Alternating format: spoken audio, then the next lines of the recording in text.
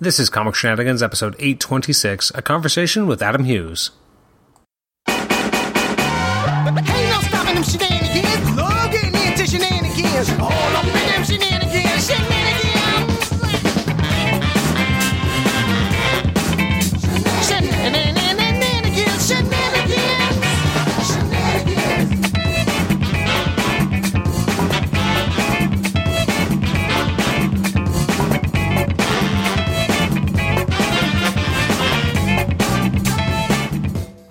Welcome to the Comic Shenanigans podcast. I'm your host, Adam Chapman. This is episode 826. It's my conversation with Adam Hughes, celebrated artist, and I'm very excited to share this with everyone. I was able to sit down with him on, I guess, the 11th of November.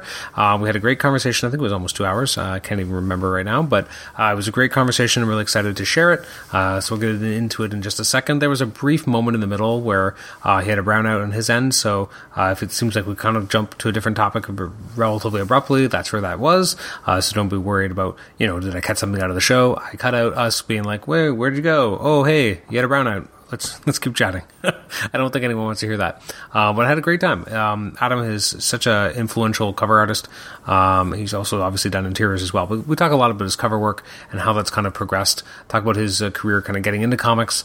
So I thought this was really interesting to kind of get his perspective on things. And at times we dabble outside of just kind of talking about his own career, but we talk about, kind of comics themselves and how they're marketed, how they're kind of geared towards. I've brought out, it's interesting, I think I've numerous times now brought up, earlier this year when Jerry Conway was kind of putting stuff up online about how he felt that his generation had kind of, in some ways, changed and failed the industry because of how it started to slowly move the market away from its original target demographic, and how this, started to kind of lose that, that influx of new readers every few years because you were targeting a younger audience, and so as people would age out, there'd be new people aging in, and then as you kind of progress the industry into targeting, quote unquote, targeting older audiences, you don't really have that entry point for the younger readers anymore. Anyways, we get into this more in the conversation. I feel like at some point I should just have Jerry on the show to talk about it because I'm so intrigued by the concept, and he's such an eloquent speaker that I think he'd be able to elucidate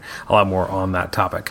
Anyways, I'm going to get right into the episode, but first I just wanted to mention that if you want to email me, you can do so at comicshenanigans@gmail.com. Rate and review the show on iTunes, subscribe to us on iTunes, and also listen to us on Stitcher. Thanks again, and without further ado, let's jump right into the conversation with celebrated artist Adam Hughes. Adam, welcome to the Comic Shenanigans podcast today. How are you doing? Oh, welcome. Thank you for having me. I'm doing fine. Yourself? I'm doing well. It's exciting to have you on the show. I've always been a big fan of your work. Before we kind of get into your work, though, I'm always curious to kind of go back into the kind of Wayback Machine. When did comics first kind of enter your life in terms of an art form or just a form of entertainment? How did they first kind of rear their ugly head? My first comics, I vividly remember this. My first comics were given to me, a cardboard box of them. They were hand-me-downs from two older cousins who had, air quotes, outgrown them. And their comics were, an assortment of Marvel comics and some Richie Rich, some Betty and Veronica, Archie type stuff. I vividly remember that the first one that I pulled out and looked at was Fantastic Four 81. Oh, wow. And the second one I looked at was Tales of Suspense 66, I believe, the Secret Origin of the Red Skull. Some good stuff to get in on. Yeah. And, what's funny was, at that point, I loved reruns of the 1967 Spider-Man cartoon, and I did not realize that I thought Spider-Man was a cartoon character before I knew he was a comic book character first. That's awesome. I actually wonder about that sometimes too, is that when people these days, because there's such a proliferation of comic book characters in other mediums, how often that sometimes might actually happen for people, where, they find Spider-Man because of a movie or, whatever the case might be, without really realizing the comic book aspect to it. I wonder if that actually happens. I bet it does. I mean, if you think about it, it happened to me, almost 50 years ago, and there was only 3 television channels, and no internet, and nowadays, it's I wonder if there are kids who discover Spider-Man from the PS4 game, and my hope is that at some point when they discover the source material, they give it a shot. I've talked to people who are, big fans of the MCU movies. They're big fans of the Nolan Batman films, or all sorts of stuff like that. And then they'll turn around and go, "Oh, do they still make comics?" And it's like, and it feels like, thanks Hollywood, you kind of failed us there. I agree with the people that, like, if we have to look at commercials, nobody looks at anything in movie theaters at the moment, but like, you sit through the trailers and then the pre-trailers and the commercials for all this sort of stuff. It's like, if you go see a Spider-Man movie, shouldn't there be at some point an ad for a Spider-Man comics? And I realize that comics aren't nearly the high-end entertainment industry that, say perhaps a police procedural on TNT is, but it'd be nice to spread the word. But I agree with you. Yeah, it's very possible that some young pup out there discovers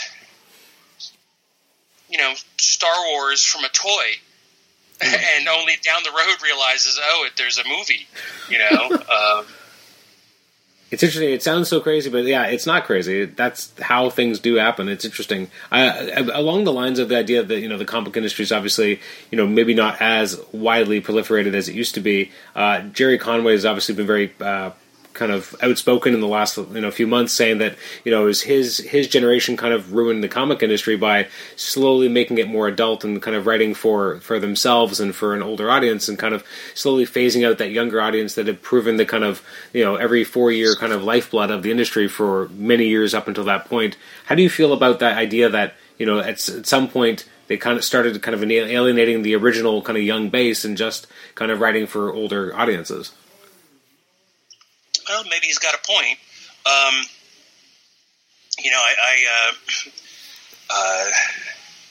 been accused of a lot of things, but thinking deep thoughts has never been one of them. So, it is very possible that you lose one audience in pursuit of another, even if it is accidental pursuit, and. I would like it if there were more comics for the younger crowd, and some of the publishers do produce them. My wife and I have always enjoyed giving those out at Halloween. Here's some Scooby-Doo comics, here's Batman Adventures comics. Here's some fun stuff, and for the longest time, it's weird. Our neighborhood has, I think, all the kids have aged out, so we don't get a lot of trick-or-treaters the way we used to. But in our golden age of trick-or-treating a few years ago here in our home, we rapidly became known as the Cool House. We were the people that gave out the comics, and people would ask, like, if we handed them candy, they'd go, aren't you the comic book people? Not meaning like, hey, aren't you award-winning comic book artist Adam Hughes? Like no, hand over the comics, fatty. And I remember there was one year, this little kid dressed as Woodstock from Peanuts. Nice. Came back in tears, and his parents said he lost his comics that we had given him earlier that night, like they'd fallen out of his bag, or little kids aren't this was a tiny child, so we gave the kid like all the rest of the comics we had. We just rolled them up and stuffed them into that little plastic pumpkin that he was using to carry stuff around. And the kid was crying because he lost his comics, and he might have been 3, maybe 4, and I was like, well, cool. And I like seeing. I like keeping my, I don't make comics for a particular audience. I just make comics to keep me from going out of my mind. And I just do stuff that I find interesting without paying attention too much to whatever target audience enjoys it. And I don't think that this is true for everyone, but I think that sometimes if you think about the crowd a little too much, for me personally, it'll alter the way I do stuff. And I've gotten, 30 years so far out of just kind of like making myself happy and thank the universe, thank the Lord, thank the fates, whatever. There are enough people out there that enjoy it as well. But I would, and especially if you look at it, if you look at the fact that every week there's 5 Batman comics that come out. Every week there's 6 Spider-Man books. You sit there and go, I think all these companies could float a full-time, junior readers division where they just make that sort of stuff that, parents don't have to double check it and nobody has to be worried about what a kid is going to discover in the comic a little earlier than they should discover it in real life. I wouldn't mind it. And I do think I certainly don't spend a lot of time in comic shops, even though we've got one walking distance from my house now. Couple years ago, Infinite Realities Comics opened up, and on a nice day, I could walk there. And I don't go to the comic shops that much. So I'm really not sure how many comics there are for younger people. Jerry Conway is right. There was a point where any kid in the world could pick up a Ditko Spider-Man comic and love it. And within a few years, Spider-Man was battling, drug addiction. And, Spider-Man, not himself, but the fact that, his roommate, his buddy Harry, was hooked on stuff. And yeah, it got heady pretty fast, I guess, if you look at it in hindsight, you go, if Spider-Man was created in 62? Yep. By 1968 or 69, he's fighting junkies and beating up dealers. It's kind of that's pretty quick. True. Maybe that was a little bit too much. It's interesting that he's taking some sort of unprodded responsibility for it because nobody's complained, I don't think. But anyways, yeah, it's a rambling answer to maybe he's right, but I'm not smart enough to glom on.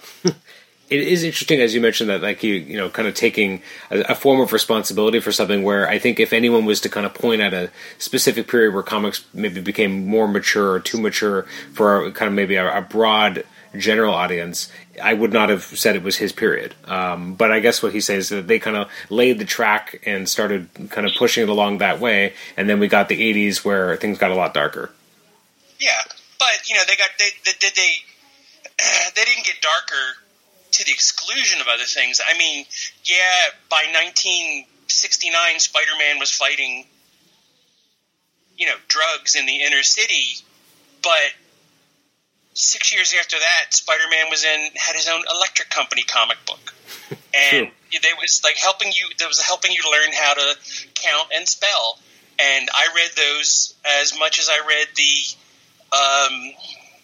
Spider-Man's girlfriend dying stuff.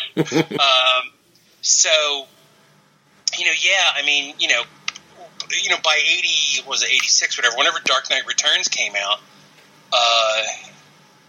you could sit there and go, Batman's dark. Wow, Batman got dark. But you could go buy Detective Comics, which was, I think at the time being written by Max Allan Collins, and Batman was walking down the street in broad daylight going, hello, citizen.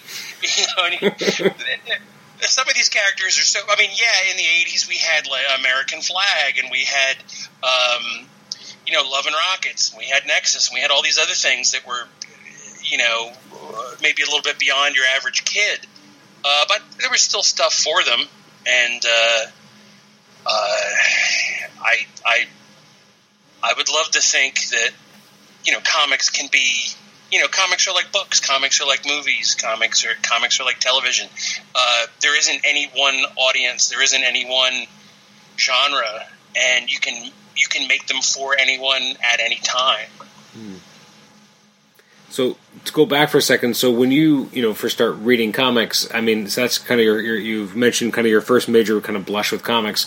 Was it a sustained love affair? Did you kind of drop out at some point, like many do when they get a little bit older, or was it kind of a no, this is it, I'm into this?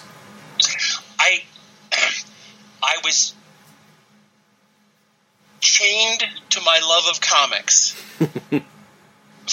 except for a short, I think, 3-year period in high school where I might not have been reading them or getting new stuff. I was still rereading my comics that I had collected up to that point. And, I'm a first generation, all new, all different X-Men fan. I'm one of those people that, I was reading that when it was a bi-monthly garage band of a comic. and when all the posers started to hop in, I used to have a comic book collecting club with my cousins. And we were all Marvel zombies. I loved Superman and Batman, but a lot of my cousins were like, DC stupid, Marvel's where it's at. And I got sort of peer pressured into going, yeah, you're right. And then I just, had my, Superman and Detective Comics hidden under my pillow so they would never find them. But we bought all the Marvel books every month, and one of us had the largest basement in their home, and we would keep all the comics as one big giant library that all of us could share. And some of us were into, had one cousin who was into the Avengers and the Defenders and Doctor Strange. I had another cousin who was into, Iron Man and Daredevil and stuff like that. And I was really big into the Fantastic Four because my love of that, as I had said, from my very first comic, FF81, had never changed. And I remember when I discovered the all-new, all-different X-Men. It was X-Men 104. It was when the all-new, all-different X-Men encountered Magneto for the first time and got their asses handed back to them. And my copy of X-Men 104 was a copy with the cover cut off that I bought for a nickel at a flea market. And I was like, these characters are cool. This one guy's got claws. This other guy's obviously Satan who can teleport.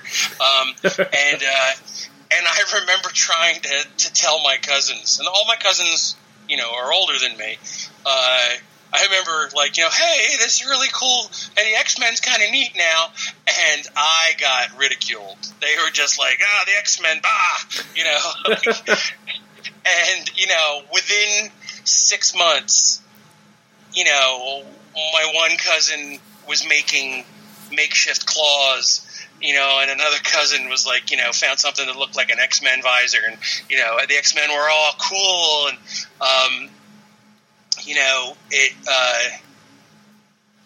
those are the comics that I still was loving, even though, like I said, in some point in high school, I kind of got distracted either by, girls or my failing grades and the pressure from my family and stuff like that. And the one thing I never stopped doing was drawing, though. The one thing I've been drawing ever since I was about 4. And even though there was that little window in high school where I wasn't reading comics, I was still drawing all the time. And I think what I switched to full-time was drawing Star Wars stuff. Even though I've been drawing Star Wars stuff ever since it had come out. I was 10 when Star Wars came out, and my high school years were I graduated in 85, so that would have been 81 to 85. So that early 80s was the period where I maybe wasn't reading comics too hard. I never stopped drawing Star Wars. So Star Wars kept me in the realm of drawing the things you love in the margins of your math test. And then when I graduated and I got a job and I started, making my own money, then I started buying some more comics. Then, not long after I graduated high school, I started working in a comic shop, and that made it a lot easier to fall back in love with comics 10 times harder. When you start working at the comic shop, I mean, again, this is kind of a really great period in the kind of late 80s when all these, big titles start coming out. What was that kind of process? What did that feel like to be kind of, you're back in it, you're getting back into comics, and it's all this explosion of new material, which is really just grabbing everyone's imaginations by storm? Well, it was weird because you look back at it now and you go, wow, what an amazing time. Mm-hmm. The boom in independent comics, everything from the Teenage Mutant Ninja Turtles to whatever it was, Nexus, Love and Rockets, all these different books from these different companies providing you with, hey, here's something a little different than those superhero books you've been reading. Now you look back at it and you're going, what an amazing time. Back then, being in the middle of it, you just go, well, this is normal. This must be what it's like to be 19 and working in a comic book store. And I imagine it's a lot like the late 60s, when you're in the whole counterculture movement and rock and roll music is just going in this amazing, strange direction. And you probably thought that was normal, and that was like, yeah, this is what every 19-year-old goes through, and then when you look back on it, you go, what a mad, crazy, once in a generation moment that was, and that's how it looks looking back on it now. When I think about going, I worked in 2 different comic shops, and the first one was about the size of a Mazda Miata. I mean, it didn't even have its own bathroom, and you had to, I had to close the shop and go 3 doors down to the police station if I needed to use the bathroom. Oh my God! And there wasn't even a cash register; it was just a cigar box, and I had a calculator. But being a small shop, it had all the new books, and it had for how many back issues you can fit into a Miata. But I rapidly read all the Marvels and DCs that were in the shop, and I went over to that third wall with these strange new non-Marvel, non-DC comics that scared me at first. And that's when I discovered Nexus. That's when I discovered Love and Rockets. It's when I discovered American Flag and all those other sort of landmark books. And it was amazing. It was eye-opening. My horizons broadened like I'd never had them broaden before or since. But it was just, at the time it was just another Wednesday. So I was like, oh yeah, okay. I guess that's what I must have assumed at the time that these books and these types of books were always there. I just hadn't noticed them yet. And I wasn't quite aware that it was in the middle of some kind of strange, watershed moment in an industry or an art form. So, yeah. Like I said, I'm not a thinker of deep thoughts, but you're kind of forcing me to. And now I'm going, oh yeah. I mean, now granted, excuse me. People talk about like, oh, the greatest year in Hollywood was 1939, and they go, Wizard of Oz, Gone with the Wind, Mr. Smith Goes to Washington, blah blah blah blah. Nobody ever mentions the dozens and dozens and dozens, maybe even hundreds of garbage films that came and went and never made it even into being shown on television, much less ever being put on, VHS or Laserdisc or DVD or Blu-ray. And, those comics that came out in the mid-'80s, when I was selling them, I was working for a guy and I was selling them, I had to know the product a little bit. And everybody remembers Teenage Mutant Ninja Turtles. Nobody remembers Centrifugal Bumblepuppy or Opernakity Tunes, or not that they were bad comics. It's just they were cute, they were fun, they were black and white, they were published, and they came and they went. And it's funny that the stuff that sticks and becomes part of the, I don't know what you would call it, but sort of the face of that generation, culturally speaking, there's a lot of stuff that didn't make it. And I remember because I read it all, I thought that was my job to be informed. And also, when you work in a comic book shop the size, it's not much bigger than the white long boxes that the comics are stored in. It is very easy to read everything, to familiarize yourself with all of the merchandise. And so people could come in and go, oh, I'm in the mood for, this. And I go, here's this Marvel comic that might suit your needs. Or somebody would say, I'm in the mood for that. And I would go, here's this black and white independent comic that only printed 2,000 copies. You might dig this. So, it's sad to say that my comics knowledge, which probably ended somewhere around 1990, like with the exclusion of maybe Hellboy coming out in 94, I can remember a ridiculous amount of comics that don't exist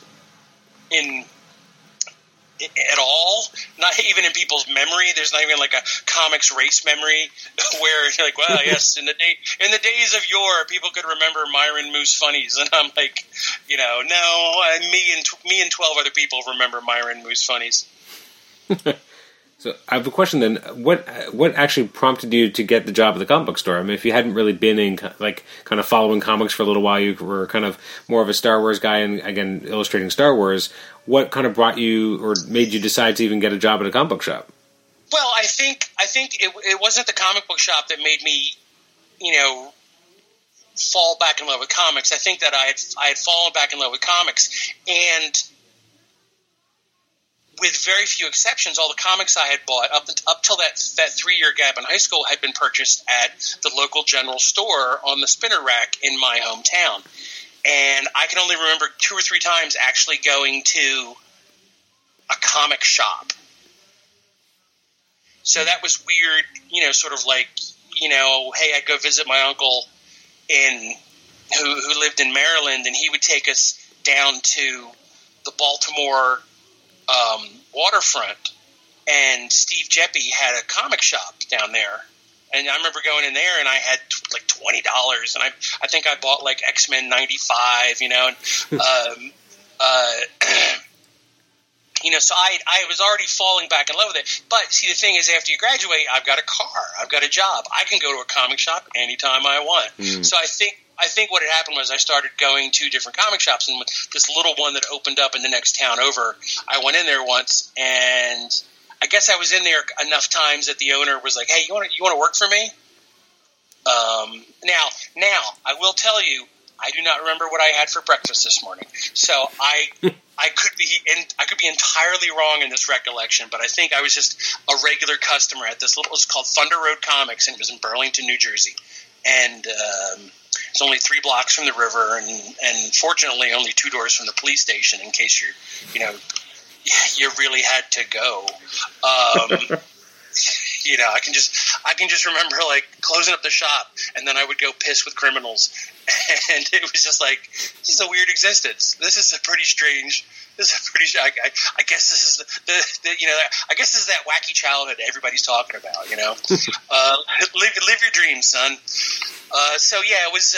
I think that was the root. I think it was the freedom of young adulthood, and who knows? Like maybe if I'd gone to a different comic book shop in the town in the other direction, maybe they would have hired me.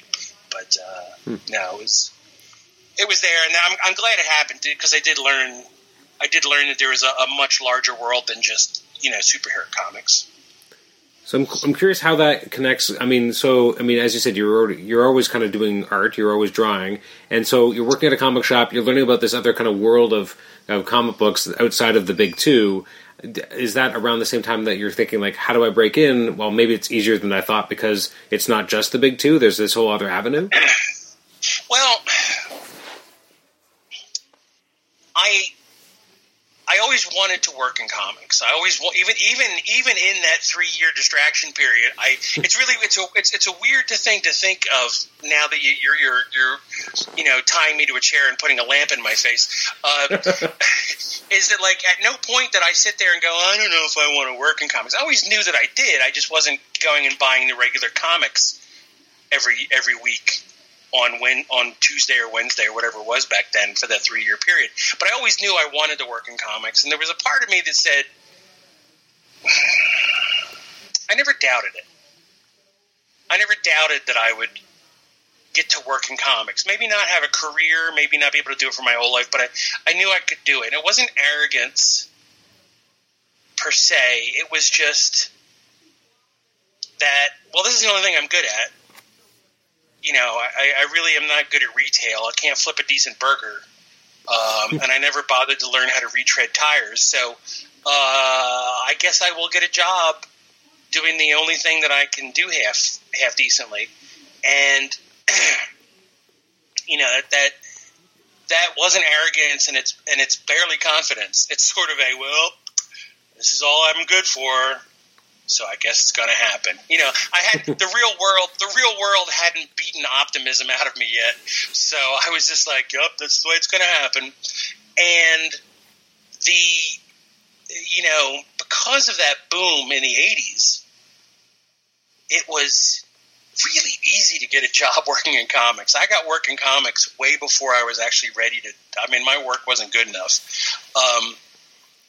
But back then, if you had $2,000 in a dream, you could publish your own black and white book and get it sold. There was more than one distributor at the time. And even without the help of the internet, these books were doing fairly well for people. And some books like the Teenage Mutant Ninja Turtles did very well for the people that created them. And so it was not that hard when there are more jobs than there are people applying for them to get in. Mm-hmm. There were just enough conventions, especially I lived in this part of South Jersey that was only 65 minutes from New York City, and it was only 35 minutes from Philadelphia. So I could easily get to any convention, any major convention. Me and my buddies, we could all just hop in one car. We could even take a train. And it was not hard to go to one of these bigger conventions where a lot of big-name artists, writers, and editors, the people with the ability to give work, were at shows. And probably looking back on it, considering the amount of comics looking for halfway decent talent, I probably would have, if I had failed to get in, that really would have been a major screw up on my part. It was not. I really didn't wear out any shoes. Going from door to door begging for work. I took my comic drawings, which weren't even sequential; they were just drawings of characters. And just showed them to pros at different conventions, and one thing led to another, and eventually I got work. Did you think at the time that you would get something like Justice League so fast, relatively speaking? No,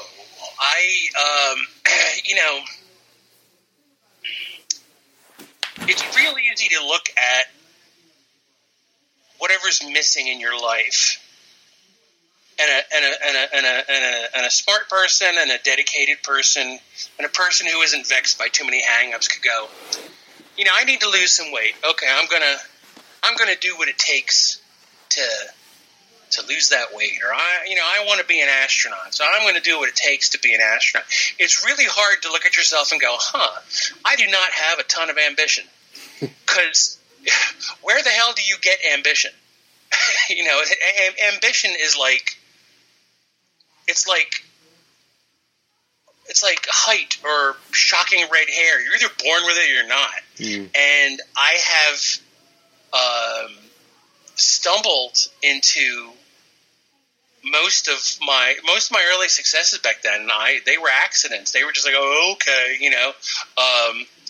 I didn't hunt for a lot of this stuff. It was always somebody else who went, Adam, give me your photocopies. I'm going to go show them to somebody, and that would lead from a black and white comics to independent color comics to big 2 color comics like Justice League, and it wasn't until I'd say within the last 10 years that I started like going to people going, yeah, you should let me do that. I was just let assignments fall into my lap and just sort of like Forrest Gump my way through life. And only, I guess I felt like the career clock was ticking, so I would start to go to people and go, hey, maybe I could do something for you. And, they were obviously on the correct medication that day because they would say yes. So, but no, Justice League was just something that fell into my lap by accident. When you're doing a book like that, and again, you're relatively new into the industry, you're definitely new at the big 2, and then now you're also getting a lot of cover assignments, which obviously would be a huge impact, I guess, on your career and how people maybe are used to you now. What was that? What was that feeling like that you're kind of balancing, working on kind of an ongoing, but also now you're getting cover assignments because that's a different muscle. Yes, it is, and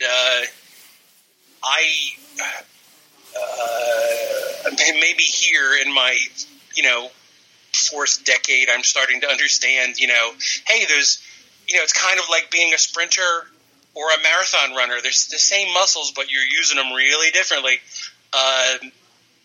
But back then it was just work. You were happy for the work. So, fortunately, back then I wasn't allowed to ink my own work or color my own work. So when you're penciling stuff for other people to ink and other people to color, that crazy disparity between the heavy lifting of a cover and the heavy lifting of doing a sequential comic maybe wasn't quite so drastic. And also, I didn't really become. I mean, I had covers to do, but I really didn't become a cover artist until after the interior assignment offers dried up. I mean, like I said, I just went with what people offered me, and after Justice League and Ghost, which I did for Dark Horse, nobody offered me interiors. And I don't know if it's that thing where like here's this reasonably well known and respected person. They obviously are busy because they're well known and respected. So I'm not going to bother offering them to be in my movie or my television show or my Broadway play or whatever. Whereas you're sitting at home, having ramen noodles and tap water because the phone hasn't been ringing. And I just after Justice League and Ghost, all I got offered for the longest time were covers, and I accidentally became a cover artist. What was it? Did you feel like you had to retrain again? Like as I said, obviously they demand very different things, especially of the time. Like obviously, cover art is interesting in how it's kind of changed over the years too, in terms of what it asks of the artist to really deliver. Because I feel like it used to be much more kind of selling you on the issue, and it became less about that and more just about kind of nice art. How have you felt about kind of the change in cover art over the years as someone who has become known as a cover artist? Well, I welcome it, primarily because, and I noted this on social media the other day. I said I saw a cover. It was a Thor cover that was just so gloriously painted, and I said what I've been thinking for the longest time is we are in an amazing golden age of comic art talent. I mean, you can sit there and go to any part of comics history and pick out the legends and the gods of comics, but a lot of the people and a lot of they're good, they get the job done, but nobody will ever build a museum wing in their name. I think there were more of them in the past. Nowadays, there's a lot of really big talent, and doing, especially with what we used to call the advent of desktop publishing, where you didn't have to worry about some guy in a printing factory with an X-Acto blade and sheets of ruby lith doing your color separations for you. It's like you can do everything yourself, and what you digitally hand into your client goes to press. So there's an incredible amount of control. And I think that incredible amount of control, coupled with what you're talking about, the whole let's make a pretty looking cover, I think those things are some of the forces that have interlocked their fingers and created what is now the modern comic book cover. And I've seen a lot of old timers. I've seen a lot of, silver-haired comics professionals lament, these covers are just pinups. These covers are just, they don't tell a story. Back in the old days, we told stories with covers. And I'm just like, yeah. And back in the old days, you only had to compete with like 10 or 20 other titles on a spinner rack. And, nowadays, comics are almost always sold on shelves. And, when I became a cover artist as my main, sort of reason for being, I think it was on Wonder Woman for DC. I realized my job was to make people pay more attention to Wonder Woman than they did to Wonder Man or Wolverine, which would be on either side of me on the stands. My job was to yell the loudest. If you walk into that florist shop that is a comic book store, and there's just a wall of amazing comic book art, what makes you try something out? It's the cover. It's the cover that grabs your attention, and it's not. People aren't going to go, "Oh, this cover here is asking me a question about the story. Why is the Flash wearing a tutu?" Well, if you read inside, you'll find out. Those old Julie Schwartz covers. That doesn't work anymore, and you could try it, but I think you would fail miserably. Comic book covers to me have always been. They're the last line of advertising and the first line of storytelling. And my job as a cover artist ends when somebody walks up to a Wonder Woman comic that I've drawn the cover for, and before looking at Wolverine or before looking at Wonder Man or whatever, they pick up that Wonder Woman comic because they like the cover. Once that's done, I punch out. My work is done, because at that point, most people, I would say 99.9% of people who pick up a comic or a magazine or a book thumb through it, and the cover is like a carnival barker. It's like, hey, step right up, Sonny, see the amazing bearded lady, And the minute they step up, it's like, get out of my face. I'm going home. My work is done. Like the minute they pick up that Wonder Woman comic, it's then the job of the person on the inside to make them want to buy it.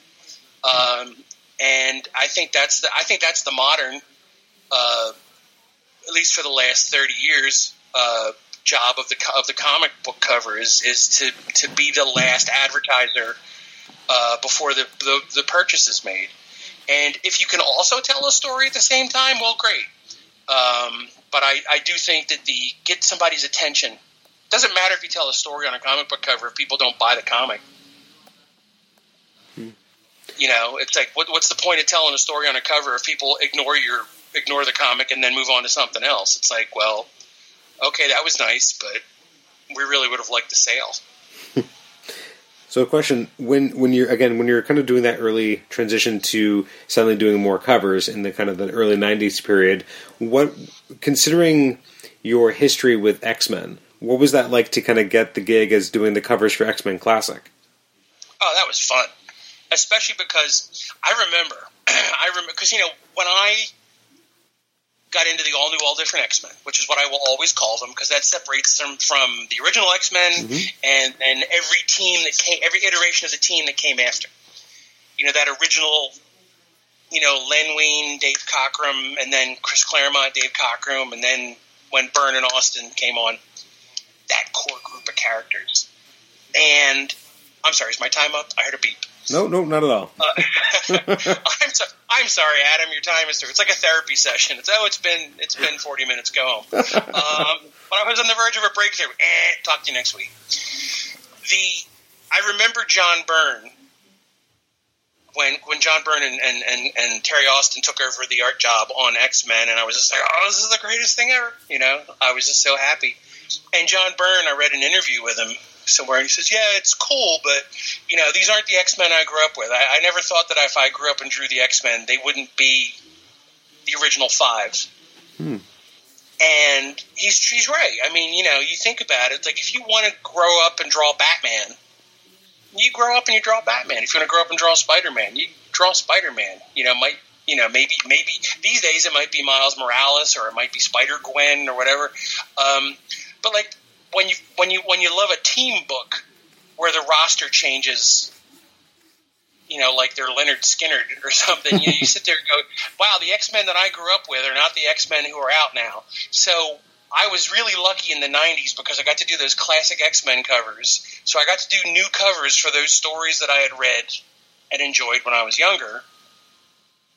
And then later in the decade, I did one of the X-Men Wildcats crossovers, and they actually had to take place in the 1980s X-Men era. So rather than draw, Gambit and Jubilee and Cyclops with all the pouches and pockets, I got to draw the Cockrum-Byrne era X-Men. So I was super excited, super happy, did it, got it out of my system, and I went, I never need to draw another mutant if I don't have to.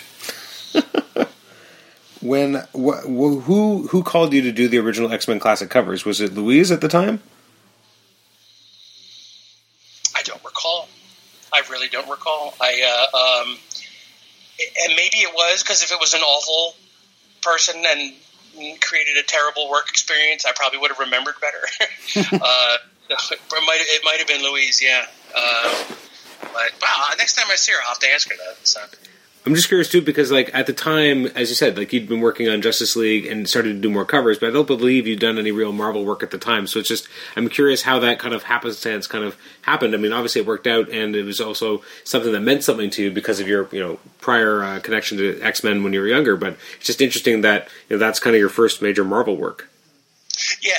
I think like my first thing was either a Christmas card for Marvel. I did, they would do their little Christmas cards they would give out.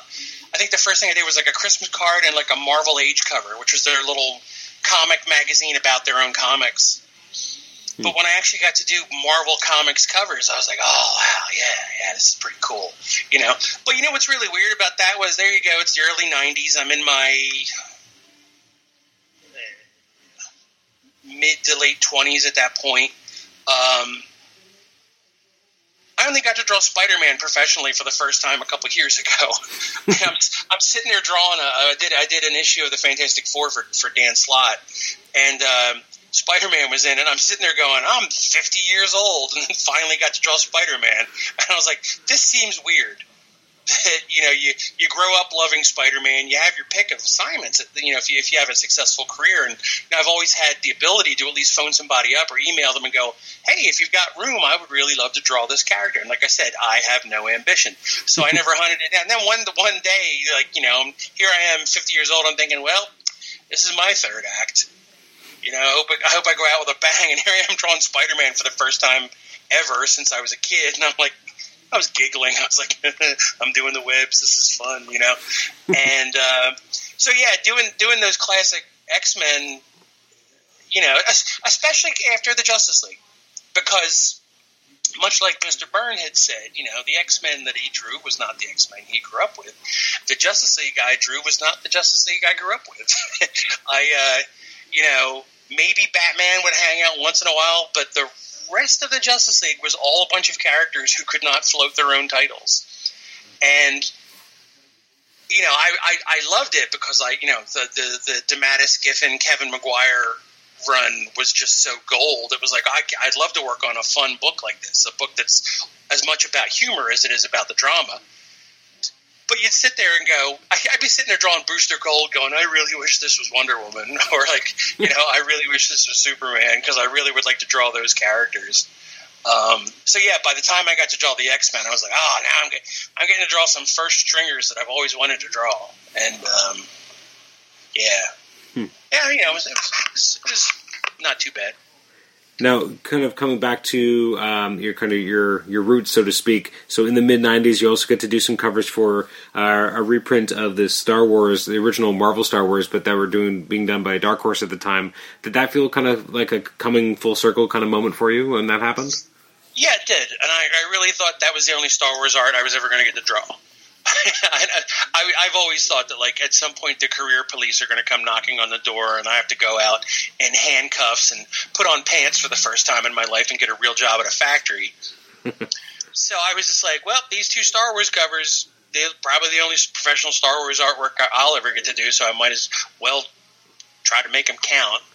And, one of them, the one with Luke and Leia swinging, I was too nervous on that one. The second one, which was Slave Leia after she just killed Jabba the Hutt.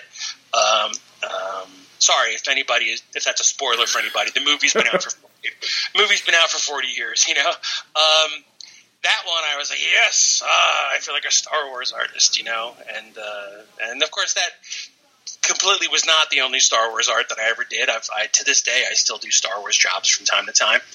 And, that's the weird thing is when you have all these things that you love growing up, and then you get to grow up and draw them. And nobody ever has any advice at the beginning of your career of what to do with your soul once you do them. Once you spend your whole life loving Star Trek, you grow up and you do a 96-page Star Trek graphic novel, and then when it's over, it's like, well, now what? You're like, I'm starting to run out of childhood loves,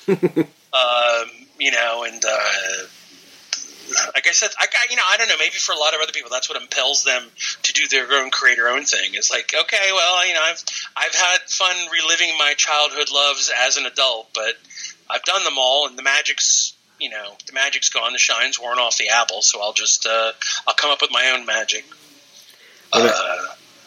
A couple of years ago, I spoke with Ron Friends, and he'd said that his childhood goal, his big lifetime goal, was to draw Spider-Man, and he did it in his mid-20s, and he was like, "Well, I did that, so now what?" Right. It's the Orson Welles thing. It's like, what do you do when your first film is Citizen Kane, and you made it when you were 25?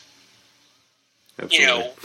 Where do you go from the top of, whether it's the top of somebody else's industry or the top of your own desires? It's like after that you go, okay, fine. It's again much like not being able to create ambition in your life if you don't have it. You can't just go out there and go, I shall now love this thing. Oh, I've drawn every Star Wars thing. I've drawn Star Wars now, even though I grew up on it. Now I shall love Battlestar Galactica. You don't just pick those new loves, and if you're lucky, as you move on through your life, new things come along, and you fall in love with them naturally. And if you are fortunate, as I have been very fortunate, sometimes you get to work on those things. So it's almost like a constant series of falling in love, being a fan of the magic, and then actually getting to participate in the magic making.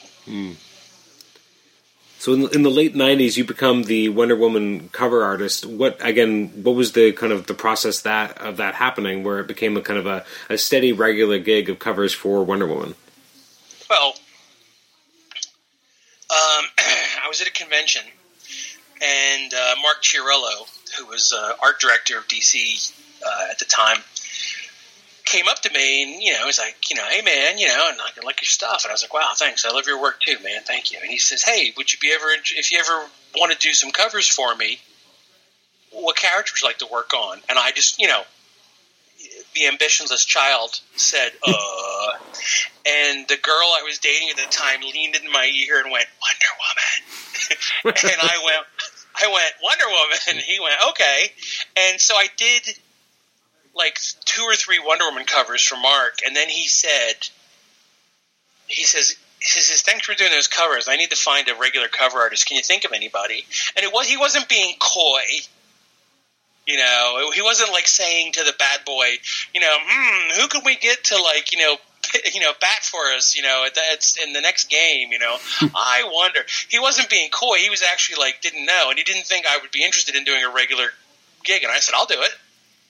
And he was genuinely surprised at that, but I, said yes. And with only 2 or 3 gaps, I think I was the regular cover artist for a good 5 years. And he just thought I wouldn't be interested in doing a cover run, and I had never thought about that. I mean, at the time, you would look at Brian Bolland. Brian Bolland seemed to be the king of the cover run. He did those Wonder Woman covers, and he did those Animal Man covers. And, I guess also you could sit there and say Dave McKeon on Sandman, or you could say, somebody else on some comic that I can't recall. But it never made me go, I too want the glory of being a cover run artist. Not just a cover artist, but a cover run artist. I was again, like everything else, I fell into it. And I enjoyed it. Kurt Busiek once told me, if you want to be a success in comics, there's a couple of smart things that every successful person does. And in comics, one of the smart things to do is to have an address. The fans should know where to find you. And he's right. I mean, unless you've got diehard fans who, nowadays they can use the internet, but back then they just used previews, the catalog. Your diehard fans will hunt you down. They'll thumb through the pages and they'll look for you. And, Adam's doing something here, or, Frank Joe's doing something there, or whoever your favorite artist is. And then you've got a lot of your casual fans who will only buy your stuff when they accidentally stumble across it in the wild. They love it, but they don't love it enough to actually put on a pith helmet and go hunting for it on top of an elephant. And if you can have a regular address, whether you're a cover artist, whether you're a writer, whether you're an interior artist, if they know where to find you every 4 weeks, that really helps. And I did not realize how important it was for my career at the time to always be there on those Wonder Woman covers. And it really did help me. It also helped me not get any interior jobs. People just, I think I did one interior job, which was 6 pages for a Tom Strong thing that entire time, because that's the only thing anybody ever asked me to do. And they all assumed, he's a cover run artist. He's obviously doing that because he wants to do that and does not want to do interiors. It's so again, I did not get any interior, and I became, by the late 90s, like you're talking about, I became not only a cover artist, but a cover run artist. It's an interesting distinction, because I hadn't thought of that, but yeah, it makes a huge difference. So let me ask a question. So I'm in and around this period, I'm just curious how the job came out doing colors over John Buscema for a cover for Just Imagine Stan Lee's Superman. Man, I have never sweat like that. And I'm a chubby, sweaty guy from New Jersey living in Georgia. I sweat a lot. But on that one, well, DC had hired me to do the covers for the Just Imagine Stan Lee thing. And they said, do you want to do this? I said, hell yeah. Stan Lee working for DC, this is the third sign of the apocalypse. That sounds great. And, I've had such a marriage with DC Comics. I mean, we have been good to each other, and we have, shit down each other's throats. And this is one of the times where DC shit down my throat. They offered me the covers, and I didn't find out until I saw the book solicited in previews that I was now the back cover artist. And that every individual issue would have a cover by who was ever doing the book on the front. And I was already 4 covers in at this point, and I was like, well, this sucks. How hard is it to pick up a phone and say, hey, look, upstairs has made a decision. Sorry about this. They just let me find out the way anybody would find out. I always thought that was a little bit rude. It's probably why the last few covers of that project sucked. But one of the things that he said was, for the Just Imagine Stan Lee Superman, John Buscema was doing the cover for the front, and they said, much like you would say anybody else that you've abused, hey, you want to do something tonight? I was like, oh. You got a shiner and you got like a missing tooth, and you're like, okay, let's go out. My sort of beloved abused housewife relationship with DC. Even though I was still like, back cover. Who the fuck is a back cover artist? God damn it, They said, it was almost really like, if you think about it now, it's humiliating. It's like they hired me to do the front covers. They put me on the back covers without telling me. They let a third party inform me. And then they said, hey, would you like to cover one of the front covers? It's like, wow, way to bring that up, guys. Now I'm like, what a shitty thing for them to do at that time. But they said the magic words, John Buscema. And like all kind-hearted people with, two eyes and a heart, I have always loved Buscema's artwork, and they said, would you want to color a John Buscema Stan Lee Superman thing? And I said, I'd rather color a John Buscema Conan, but if this is all you got, then fine. And that was that. That's a really long answer for a strange question. I mean, a strangely easy question, but it was. I had to give you my, sort of, comic book domestic abuse backstory on that. Otherwise it's just they called me up and I said yes. That's a pretty dull story. I have a naive question as a follow-up. I mean, have there been many instances where you've had to color someone else's work that wasn't your own? No, I'm sure there might be one or two other instances. But if somebody came up to me and said, who else have you colored beside yourself? The only one that I could rattle off the top of my head would be that Buscema cover. I have not done it quite a lot. Not enough to commit to memory, apparently.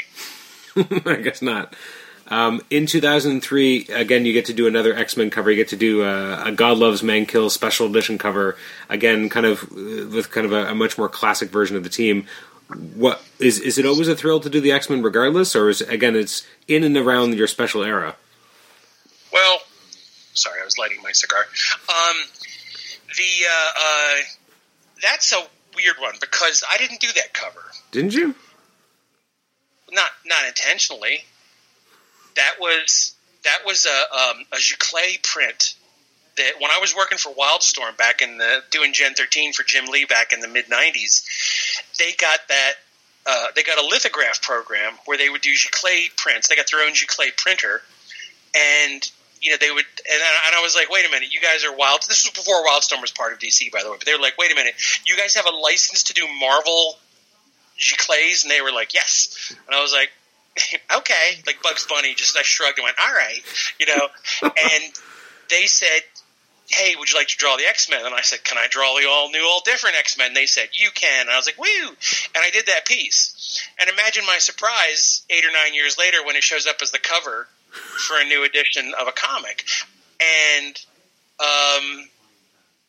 that might have been my first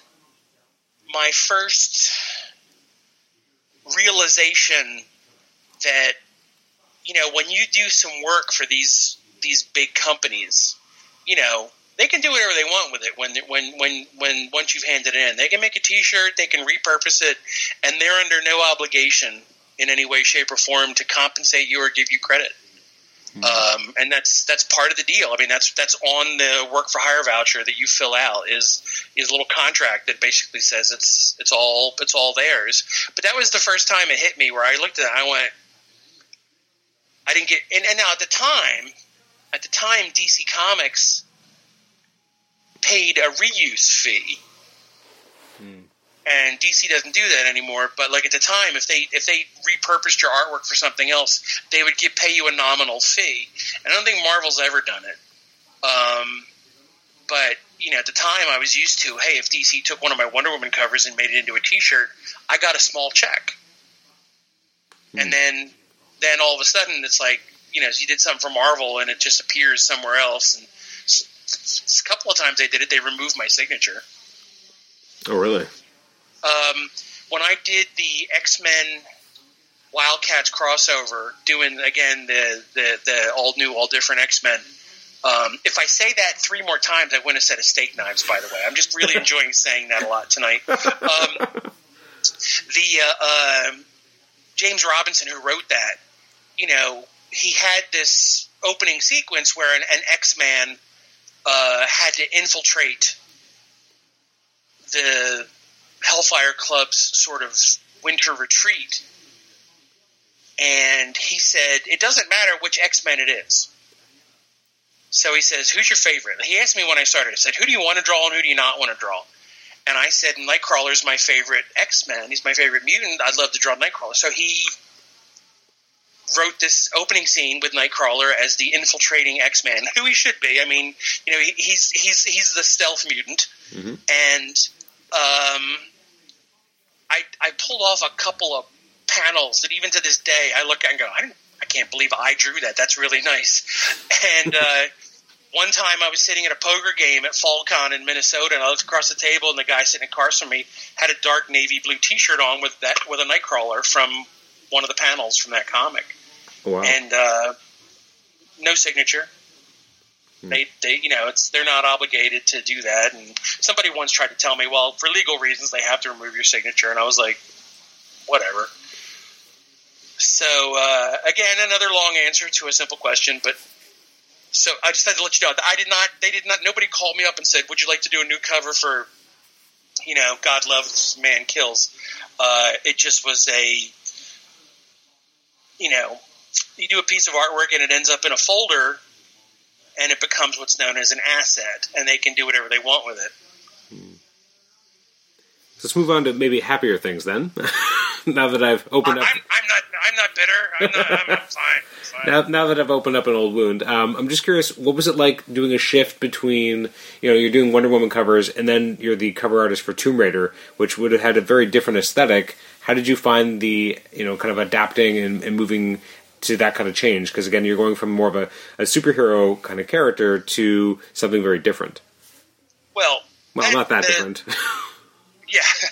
Yes, her breasts are wildly different. It was total fun. It was total fun because that's my favorite genre. Ever since Raiders of the Lost Ark, that whole globe-trotting, treasure-hunting adventure story has been my genre of choice. And when Top Cow asked me to do those covers, I was like, oh, hell yeah, And at the time, I was actually supposed to be doing a Tomb Raider miniseries for them, and that never went anywhere for other dark open wound reasons. I won't bog this podcast down any more than I already have with tales of and then this company bent me over the log and they did me from behind and they spit on my neck. But then I worked for them again a week later. But those Tomb Raider covers, the great thing about those Tomb Raider covers, and a similar thing happened on my Catwoman covers too, was when they gave me the Tomb Raider covers, that Tomb Raider comic was circling the drain. They knew that their license was going to run out at some point in the near future. I'm sure they knew exactly when, but they did not know when they were going to pull the plug on. They did not know when they were going to pull the plug on that book. So they just told me, could you please hand in a cover on the 28th of every month? And I was like, would you like to see a sketch? And they were like, they literally had the, grandma's going to die, so it really doesn't matter what you bring her to the hospital. And so all those Tomb Raider covers were done with no sketches. In fact, there were times I had to bug them and say, could you give me a hint about the content? Just narrow which hemisphere of the planet is she on in this issue, And there's one cover where I drew her. It's like an orange cover, and she's coming out of a bath, and she's got a towel, and she's holding a gun, and there's a painted palm tree on the wall behind her. I didn't know what to do, so I just did her coming out of a bath. You open up the first page of the comic, and she's being chased by 3 ninjas across the North Pole, and I was just like.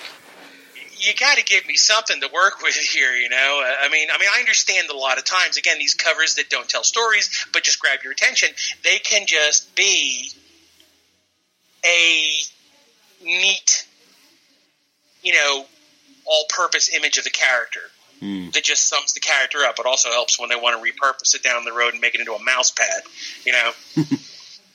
But those covers were so much fun, and fortunately they were able to say, okay, this one coming up is going to be the last one. And then I did that one where she's laying on the beach in a bathing suit, and she's picking up a martini, and she's tossing away the Uzi, which seemed like a good idea for our last cover. And you know, the same thing happened on the Catwoman covers. It's like, you know, the last 2 years on Catwoman, they were like, yeah, the book's being canceled. You know, the book's going to be canceled. So don't even bother doing sketches. Just hand in covers. And it just never got canceled. You know, I mean, I think I drew 3 or 4 final covers for Catwoman before they finally said, yeah, this is the last one. And that was one of my most free times being a cover artist. It was like, I'm doing these major characters for major companies, and they're even asking to see what I have in mind. They're just letting me have free reign. And I don't remember what the project was for, but the next time somebody asked me for a cover sketch, I was like, how dare you? You know, I thought it was some sort of linear progression that you started off in a comic shop and eventually get to the point where you're just a cover run artist that is too big to do sketches. And the first time somebody asked for a sketch, I felt like, oh, how the mighty have fallen. But those Tomb Raider covers were tons of fun. I've struggled because I never really think I've drawn a really particularly iconic Adam Hughes Lara Croft. Anytime you look at one of my runs on a character and you're like, the character looks different from cover to cover, that's because I'm trying to figure out what I want them to look like. You know, and to this day, I've never drawn a Tomb Raider that yes. I will hang that next to my drawing table as a model sheet, and I will draw that every time from now on. But no, Tomb Raider was fun. In the mid-2000s, I mean, you do some really kind of influential pieces with Power Girl, and I would say that, you know, your vision of Power Girl is definitely one of the ones that people kind of remember. And that, I mean, when you start doing some covers with the character, and then also doing the origin of the character with Mark Waid for one of the issues of 52, you kind of became synonymous with a certain interpretation of that character. What is it about Power Girl that you think speaks to you? And why do you think it works for your art? Well, there's 2 reasons. That's a joke. Come on, she's got ridiculously large breasts, you know, and you know, I built a career on doing that. And she's one of those few characters where you can get away with that, and you know, people get the joke. They realize that it's not entirely titillation for titillation's sake, and that, you know, especially when you look at Amanda Connor's Power Girl, you know, it's you know, her bust size is part of the charm and the humor of the character. So you know, me working on Power Girl, it's just sort of you know, it's like David Bowie and Bing Crosby singing Christmas carols. It's like, why did this not happen sooner? You know, this is perfect. But she's a fun character to draw, and you know, I love drawing sexy women, but I also think it's funny too. I think I love those, you know, classic mid 20th century pinups, like you know, by greats like Gil Elvgren, you know, where there's almost as much humor going on as there is sexiness, and I think there's a lot of potential fun. I'm not going to say fun, because some people make it seedy, and some people make it unpleasant. Some people make it in such a way that it angers certain people.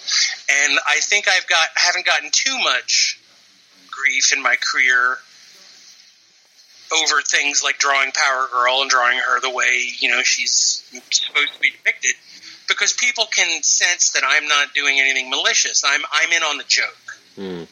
that like all superheroes are ridiculously good looking and they're all ridiculously well proportioned, and we've got this one character that is just so over the top. You cannot take it seriously. I wish I had done more. That was actually supposed to be a cover run as well. And after 2 issues, because I'm slow and I haven't gotten any faster, sadly. I'm slow and I always overcommit because I'm always afraid that the work's going to dry up. So I say yes to too much stuff. And that was like this weird period where I said I shall be an adult and turn down some work. And I had a bunch of stuff lined up, and one of the things I told the Power Girl people, I better stop, otherwise I'm going to blow deadlines, and I'll make you mad, and why don't we just stop after 2 covers? And I wish I hadn't. I really, wish I'd stayed around. We talked before about Star Wars, but just a general question about, working on licensed projects. I mean, as a cover artist and... what is it like to work on licensed properties where you're going off actual, people's likenesses, like in Serenity, etc., as opposed to working on, the bigger characters at Marvel and DC, where obviously you're working from certain character models, but it's not the same as, going on an actual person's face? It's pure hell. There's, sometimes these actors and actresses in these licensed projects, they sign away their likeness rights, and there's not a lot of editorial back and forth, and some of them are in their contracts they have likeness approval, and they can be sometimes they can be a little mean, sometimes they can be I won't mention, the star of the X-Files or the star of Buffy, both of whom were not happy with their noses and wanted every drawing of them to be the rhinoplasty they didn't want to get. There have been times where we've been told to change likenesses so much that it doesn't resemble the actor anymore, and people think we can't draw. And it's just because the actor's vain and is like, I don't like how I look, so I want you to be, my dream face. Most of the time it's all right. I mean, I've got a few nightmare stories, but I've got more, easy. That was that went through with no changes, or that went through with the minimum amount of changes. The best feedback I ever got was back in the 90s. I did a bunch of Star Trek Next Generation covers for DC Comics back when they had the license, and we got back then they would have a sheet, at least Paramount did. You'd have a sheet, and anybody could write notes. And then once all the notes were compiled on this one sheet, it'd be faxed over to DC Comics, and they could tell that the editor could look at it and go, okay, I'll tell the artist to change it. And I really wish this had not been faxed over because, back then that thermal paper, it eventually, the ink evaporates, and you just have a blank sheet, I'd drawn a picture of Captain Picard, and the one note that came back, and it said in cursive handwriting on the Paramount note sheet, "My head is not that pointy." And I was like, "Oh, what can it take for me to get this original piece of paper?" And it's like, this is better than Patrick Stewart's autograph. Is Patrick Stewart yelling at me about the pointiness of his bald head? I was like, I was like, I love this so much, and that was the best. That was the best one. The best bit of feedback. I mean, ultimately when you're doing this licensed stuff, when you're working on Power Girl, it's just you and DC Comics. But when you're working on a licensed property, it's you, DC or Marvel or Dark Horse or whoever, and then it's also the studio. So just there's extra eyeballs on it. There's extra opinions. And sometimes these people don't know art and they don't understand what's going on, and they just, sadly in a lot of these places, bean counters who've graduated from Harvard get put in positions of creative authority, and they don't know what they're doing, and that can be frustrating. That can be very frustrating. Mm-hmm. Moving on, I was curious, like your covers of Zatanna were absolutely incredible, and it just seems like such a perfect fit for your art. What was that process of working on Zatanna? That was another book that was circling the drain, so they didn't give a crap what, and I've always loved the character, and one of the things I love about her is when she's in that full-on tuxedo with the fishnets and the bow tie and the top hat, because back in the 70s or 80s when they gave her a superhero costume, it was like, but it's not her anymore. Now she's just another superhero. It's like I love that sort of vaudeville quality to her, and because whenever there's a character that I'm asked to draw and there's an angle, there's something about that character that I can fixate on. That's usually when I'll do my best work. And I just loved the idea of, Zatanna being that, having that vaudeville quality. And, definitely would have loved to do another 20 or 30 covers of her. Mm-hmm. But, sometimes your cover runs are 8 covers long, and... For sure. I mean, that last cover for that book with all in red with her just kind of not even looking at the camera, just kind of eyes down and on the cane, like it just looks so perfect. It's stunning. It had it was really simple. And then the nice thing too, I love it. I mean, I get to do this right now on my Black Widow covers for Marvel, and I loved it back then on Zatanna when they let me mess around with the logo. When they give me a high-res version of the logo, and I can like on Zatanna, sometimes I would put lights on it. Like theater lights. Sometimes it would be the only illuminating thing on the cover, and it would be, glowing and illuminating Zatanna. And I can do a nicer job if they let me have that freedom, as opposed to draw an image that only takes up 75% of the cover, leave 25% of the top, and then we will artificially stamp the logo on it. And it's like, well, that's fine, but I can give you a better job if you let me play. And, give me just enough rope to hang myself, and I will make it a spectacle for you. And that was I like that one because I got to I made the logo look 3-dimensional. It's actually she's underlit by the stage lights. Those lights at the front of whatever the stage is.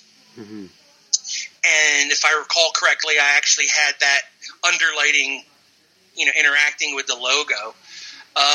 Funny thing is, when I did that cover, we knew that was the last one. I think it might have been because the New 52 was about to come out, maybe. I can't recall exactly. And since I knew it was the last cover, I did it. I thought it had like a Bob Fosse kind of a feel to it. She looks like she's ready to, like she's got her head down, she's waiting for the orchestra, and then the minute they strike up, she lifts her head, the audience can see her eyes, and the show begins. That's what I was going for. And when I found out that it was the last cover, when I handed the cover in, I did a joke version where, like back in the old days of vaudeville, when somebody bombed, somebody in the wings would lean out with a shepherd's crook and yank them off the stage. So I photoshopped in a shepherd's crook that's about to go around her neck. And I sent it to Mark Chiarella with DC, and he laughed so hard he said, "I'm half tempted to run that."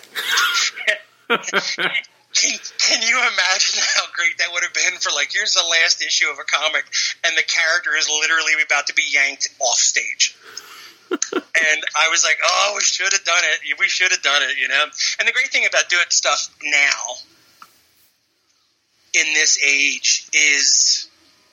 This is why I don't get as bent out of shape as I used to when covers would get changed or the stuff would get changed. Is I can just hop on the internet and show people what it was supposed to look like. I can sit there and do my own on my Patreon page. I go, here's how it looked before it was edited, kids. And I think recently I ran that. It's on Twitter or Instagram or something. I showed that and people laughed. And God, that would have been funny. I'm curious what it was like. So it's interesting when you take these kind of other types of jobs come up, and they seem so different, but it makes sense that, you want to try different things. When you do Fairest for as long as you did as the cover artist there, which is, again, such a, totally different kind of genre than typical superheroes, getting to stretch yourself in different directions. How much fun were those? Because looking at them, they're just, first of all, like, they're so gorgeous, but they're so different from each other, and again, they're channeling different things, and it's just so much more unique. And as you said, it's definitely a good way of grabbing someone's attention, saying, "Read this," or at least pick this up, because they're so vibrant. Right. What was that like working on Fairest? It was, most of the time it was great. I worked on it because I was very late in discovering Fables, which is the book that it was a spinoff from. Mm-hmm. Even though I had known the Fables creator Bill Willingham since I started in comics, he's the person who introduced me to the Justice League editor. Oh wow! If you remember, Bill was doing fill-in stuff during the Kevin Maguire run, and Ty Templeton, who was right after Kevin Maguire. So Bill was working for Andy Helfer at DC Comics at the time, and Bill introduced me to Andy at the old Chicago convention in the summer of 1988, and the following February of '89 was when I started working on Justice League. So Bill's the reason why I got that, and Bill and I had been friends for years. I had never read his book because Bill's such a smartass, such a troublemaker. I didn't read his award-winning book out of spite, just to piss him off, I think. And then one day I had to do a drawing of his Snow White as a commission in a book we were given. We were given a friend who was a big Fables fan. We actually bought a blank hardcover sketchbook, and my wife and I put Fable sketches in it. So I had to learn who the characters were. So I started reading it, and even though I wanted to be spiteful to Bill, I fell in love with it and read all of them. And I was always like, I'd love to do these covers. And he was like, James Jean. I was like, yeah, I'm not going to touch that guy, And then the spinoff happened, and one of his prerequisites for the spinoff was that Adam does the covers. And I was promised a lot of creative freedom, which dwindled after a while. I can see the point where, for me, the passion went out of the project and it became just a job. And I still try to do a good job, but again, when the passion's there, when there's a hook, when there's something for me to grab onto more than just a paycheck, that's when you get my best work. But ultimately it was very experimental. It was a lot of fun. I got to do a lot of stuff that normally I wouldn't do. And, I always think of myself as not so much a comic book artist as I am a professional illustrator, and I want to be able to work for anybody. If the comics dry up tomorrow, I want to be able to go to, Hollywood or books or magazines or whatever, and still be able to get assignments. And, the stuff I did on Fairest if I had to shop myself around outside of the comics industry to try to get work, the Fairest covers would be a lot of that portfolio. Interesting. Now, I'm curious, around this period, obviously you work a lot with Mark, and so that, was guided a lot of the gigs that you kind of got, but how does Before Watchmen, Dr. Manhattan happen? Because, again, you hadn't done a lot of interiors for a while at that point. You'd done a lot more cover work, and this is I don't have to tell you, but, a major project, definitely got a lot of headlines. That's a big deal. A lot of eyes are going to be on this. First of all, is it stressful to then, be doing interiors again, to be working on a project like this with, a property like this, and also to be working with JMS? Well, yes, and yes. Mark asked me to do it, and I'm the king of the non-disclosure agreement. I keep secrets better than anybody, because I knew about Before Watchmen 2 years before it happened. Wow. Mark locked me in almost 2 years before I put pencil to paper on Dr. Manhattan. And nobody knew, because I'm good at keeping my mouth shut. And I wanted to go back to doing interiors, not full time because I can't do a book a month, but I wanted to draw. I was really starting to feel, because Before Watchmen was 2012, so this would have been 2010. I was really starting to have this, sort of crisis of faith in myself, going, am I a comic book artist who doesn't draw comics? Or am I an illustrator who dabbles in comic book covers? Like, what am I?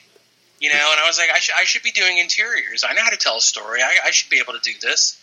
And so when Mark offered me that, I said yes. And, almost 2 years later, it happened, and I spent the better part of a little over a year working on it. And, the rust shows. I can't really look at Before Watchmen because there's too many bad panels and not enough good panels. And it for one, I'd never inked myself doing interiors. That was dumb. And I don't have a style like Mike Mignola where it's like, yes, you can easily do a comic book with this style. And I was, oh my God, when I was working on that, I was just like, I was trying to draw like it was a cover, and it kept biting me in the ass. And I draw pinup covers. I draw medium shots. I draw large boobs. That's it. The first time JMS required me to draw like a crowd scene or a character very small on a panel, I was just sitting there going, do I draw a nose at this size? So, I'd forgotten how to draw tiny characters. That was no longer in my Rolodex of skills. And so Before Watchmen was a lot of work. It didn't help. The controversy did not help. But I'm glad I did it because I felt like, okay, I can do both now. I can do interiors and I can do covers. I can break it up. And I hopefully, it's not my intent to do any disservice to Alan Moore. I was just like, oh, here's a cool project. It wasn't until it exploded that I was like, oh, this is a bad thing. Did he not sign the rights over to DC? It's like, so it got ugly, and that put a bit of a pall over the project. But I made it through, and the book came out, and Western civilization did not, in fact, collapse. So, as I said at a press conference at the time, there's nothing we can do to hurt Watchmen. Watchmen is like one of the most perfect examples of our medium ever created, and if you don't like what we did, pretend it didn't happen. I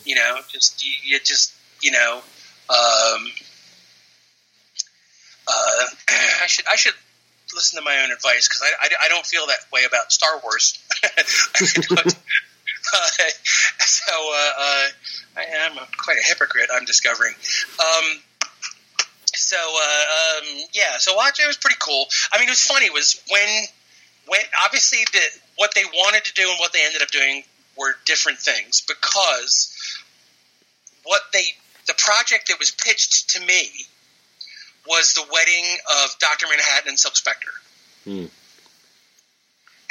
I was going to be drawing a Dr. Manhattan Silk Spectre book. And then by the time it came out, Darwin Cook and Amanda Connor did Silk Spectre, and I just got to draw a blue penis for a living. Yeah. Somebody. We did a big panel at Chicago at C2E2 that year, and it was all of us. It was like, the Kubert. Was it Adam Kubert? It was JMS. It was me. All these different people, and somebody asked me, were you excited to draw Dr. Manhattan? And I said the honest answer. I said no, I wanted to draw Night Owl. And the audience went nuts. They laughed, and Dan DiDio and Mark Chiarello just looked at me and laughed. And I was like, I was like Steve Zissou at the beginning of Life Aquatic. I was like, why are they laughing? I was like, I meant that. But somebody later in the panel asked, why do you think DC hired you, meaning me, to draw this? And I pointed to Mark Chiarello. I said, well, they know how much I hate drawing pants and hair. So,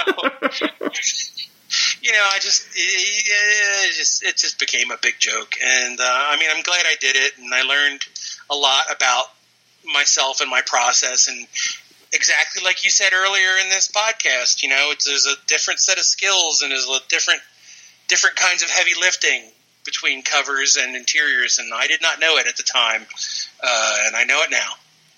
What was it like? I mean, you go back to interiors, and again, you're inking yourself, but you're not coloring yourself. What was that like to kind of see someone else? Because after having done all those covers, you look at your art and you know when you're starting to do it, generally speaking, I would guess, how you would light it or how the color is going to look. But now you're not doing that. Was that hard to let go of that piece? That's like asking somebody else to blow your husband for you.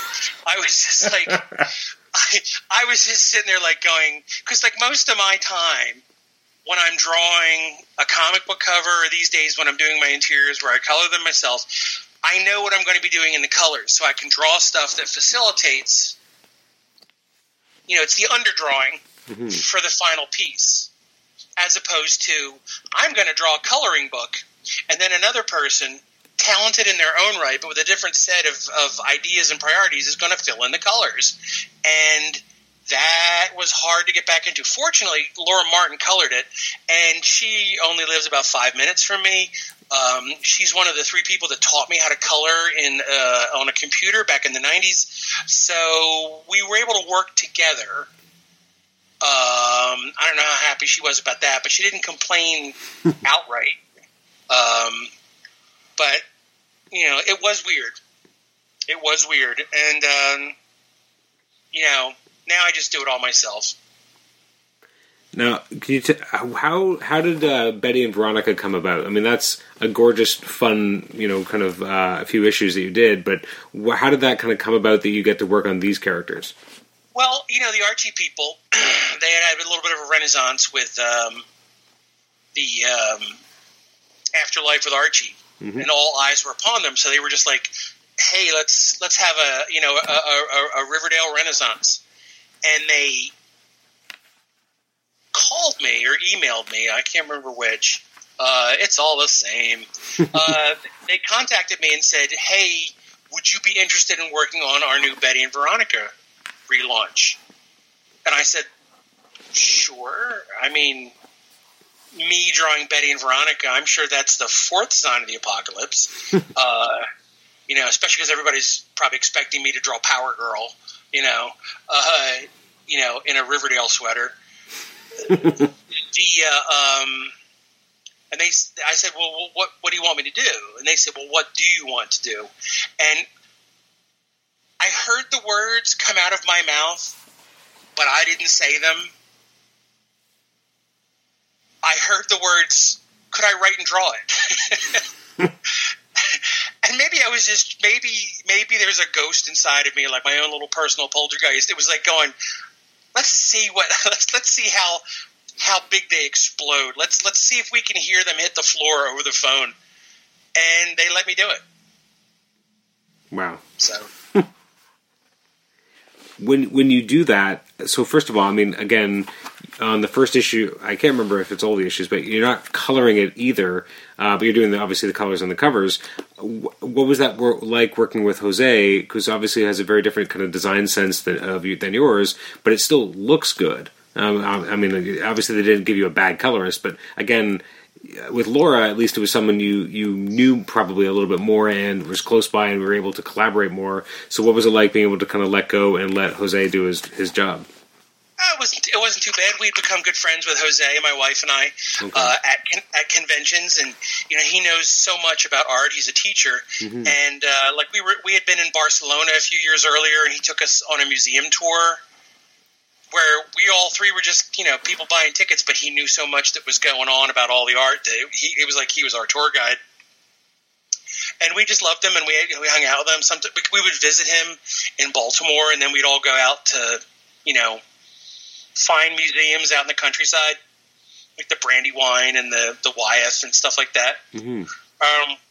So it wasn't that hard. And Jose, I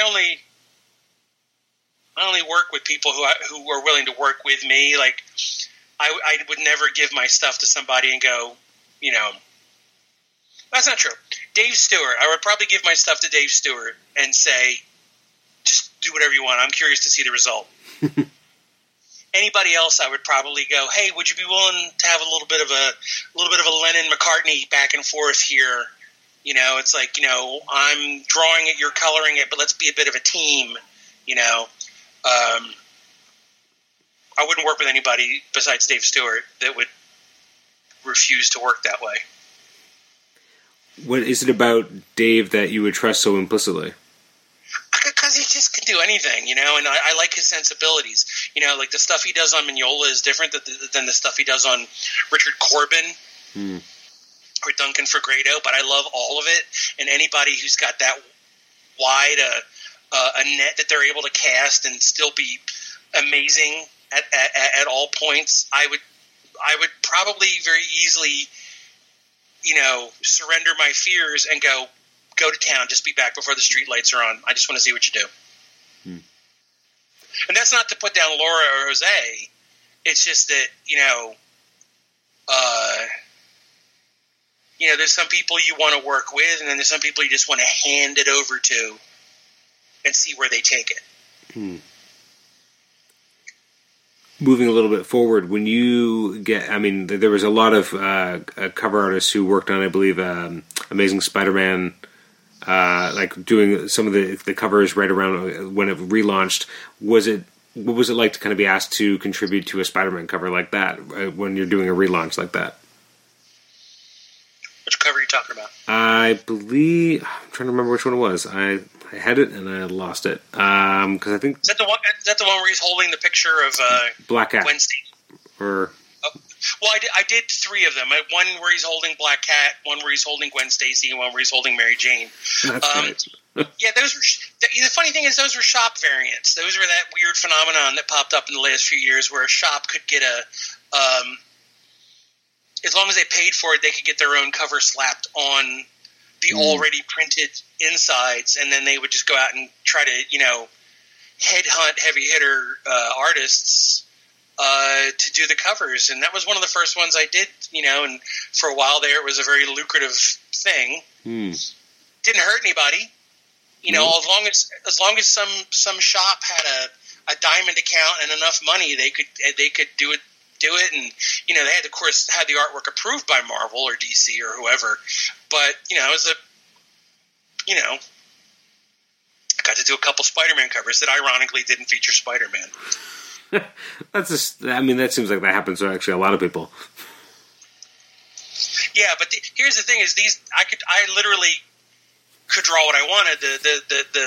The person who had hired me to do it said, just draw what you want, you know? And I somehow elected to not draw Spider-Man on any of these Spider-Man covers. Because that first one, the one where he's obviously on the bridge that Gwen Stacy fell from and died, and he's holding a picture of her, and it's just Spider-Man's hand in the photo of Gwen Stacy saying, I will always love you. We did that one, and it was so successful. The first thing you think a lot of times is, well, could this be a series? Like, what if this, same thing with Mary Jane, same thing with Black Cat, same thing with whatever. And, I never got to the point where I got to do an Aunt May one. I really wanted to do an Aunt May one. What was it like coming back to Wonder Woman to do the variant cover for 750? Variant cover for 750. You know, it's weird. It's like I did a cover for Wonder Woman a few years earlier for Sensation Comics. And that was right around that assignment. That she's flying over the clouds and she's all backlit and everything. That was it was a combined regular cover plus digital cover. I had to draw it in a weird shape so that it would fit digitally, but then it could be cropped to be a regular floppy comic book cover. And I had a hard time finishing that cover, and I ended up having a breakdown while I was working on it, and because I thought it was going to be the last time I ever drew this character. And I just felt very fragile, and I just did not. I was like, why am I crying over this? This is just an assignment, you know. And that's when I went and saw a bunch of doctors, and I was diagnosed with anxiety. And ever since then, I've been on medication for my anxiety. I have been to therapists. It's been an ongoing struggle. And that Wonder Woman Sensation, I think it was Sensation Comics number 7, really let me know that I was suffering from something that I wasn't really aware I was suffering from. And, I just thought I was reading a lot of books that made me cry, and I just thought that there were a lot of videos on the internet that made me cry, and I just thought I was feeling fragile because I was overworked, and no, it was because I had I don't want to say illness or disease, but something was wrong. Mm-hmm. And now I know, and the medication helps, and the therapy has helped, and the exercises that my therapist taught me to help do battle with anxiety meant that, like, every other time that I've drawn Wonder Woman since, I was just like, hey, it's like seeing an old girlfriend, hey, here's Wonder Woman, we're gonna go have a drink, so the one you're talking about was fun because it was like, hey, we're getting the band back together. We broke up years ago, but, now we're going to get back and do a few songs. And, I've done a handful of Wonder Woman covers since that one you're talking about. And it's always just been a good time. I enjoy it. There's no heavy burden of responsibility to be, the cover run artist. It's just like, especially nowadays where every major comic has 6 covers. True. And for a while there, I was like, I'm not even a cover run artist. After Ferris, I was like, I'm not even a cover run artist anymore. I'm a variant cover artist. And I was like, well, this is my third act. I get to be somebody else's B cover. And, I made peace with it. But no, every time I get to draw one of those characters that I, was lucky enough to be associated with early on in my career, every time I get to do a Tomb Raider cover or a Wonder Woman cover or a Catwoman piece, I really enjoy it. It's fun. It's like going to visit your hometown, and then when it's done, you go back to where you live. So I have a question. What just moving forward a little bit? What was it? What was it like working on Gwen Stacy? Because that's such a interesting. I mean, obviously it's another, beautiful woman, but it felt different. And I guess maybe it's something about that Gwen Stacy character and how, people do kind of view that character. How did you approach doing those covers? Well, I have to flip the switch off in my head that says, make her sexy as possible. And there's a different sensibility with her. Same as doing Betty and Veronica. I did not tart up Betty and Veronica. And everybody thought I was. And some journalists who I thought were my friends said some disparaging stuff before Betty and Veronica when it was announced, going, "Oh, Adam Hughes is doing Betty and Veronica. That's pandering to the male gaze." And I was like, "Well, fuck you. I thought you were my friend. Thanks for giving me the benefit of the fucking doubt." Mm-hmm. I can do different things. Not everything is, I do is the character. Here she is, and she's licking her left nipple on this cover. I go, well, what's right for this character? And Gwen Stacy is a sweetie. Gwen Stacy is, the love of your life. She's handled differently than you would draw Mary Jane or Black Cat. And, I was very fortunate that one of those other comics that was in that box my cousins gave me was The Death of Gwen Stacy. Oh, wow.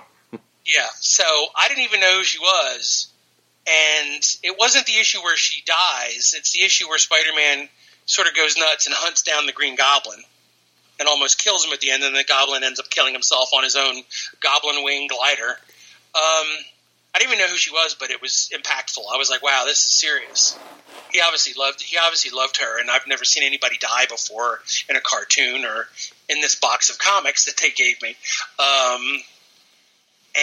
So I've always had that special Gwen Stacy spot in my heart. So it's always fun to draw her because, drawing her also reminds me of that box of comics that I first discovered my love of comics from. Mm-hmm. I have an obvious question that I forgot to ask when with regards to Betty and Veronica. Of the two, which did you find that you enjoyed drawing more? Oh, I'm Team Betty. Team Betty? I'm Team Betty. Yeah. Veronica can, take a long walk off a short pier for all I care. No, I enjoyed Veronica, but everybody wants you to pick a side. For sure. And I am Team Captain America. I am Team Betty. I am, Team Gwen Stacy. Has nothing to do with blondes. Because saying it like that, I really seem like I have a fetish. I don't know. Just so yeah, Betty was my, when I was doing the book, Betty was my sort of anchor character. Mm. And Veronica was sort of my orbit character, like Betty was the one where I was kind of drawing from, and Veronica was the one that you were fascinated by looking at from a distance. So I have a few listener questions before I let you get back to your evening, now that I've taken up so much of it. You have not. This is actually, I don't talk to people. I'm a good pandemic boy. My wife and I stay home. The other day, I've had a beard ever since I got super fat, and I hadn't shaved or cut my hair since quarantine started in February. Mm-hmm. And I really looked like a crazed mountain man. And last week I woke up and half my beard was in my mouth. Because I'd rolled over on it in my sleep with my mouth open while I was snoring, and I was like, I've never had so much beard that it actually ended up in my mouth, and I just realized, like, wow, I have not seen anybody, I have not talked to anybody, I do not, I'm not a phone person at all. Mm. I'm a big fan of text humor. I think that talking and animated GIFs is the most fun thing that's been invented in the last 20 years. But this is the most meaningful conversation I've had since probably May. So I don't mind the time it took up at all. Okay, well, I'm glad I made it count then. So I have a few listener questions. First is from Britton Payne, who asked, how did you decide to give Metamorpho such prominent eyebrows?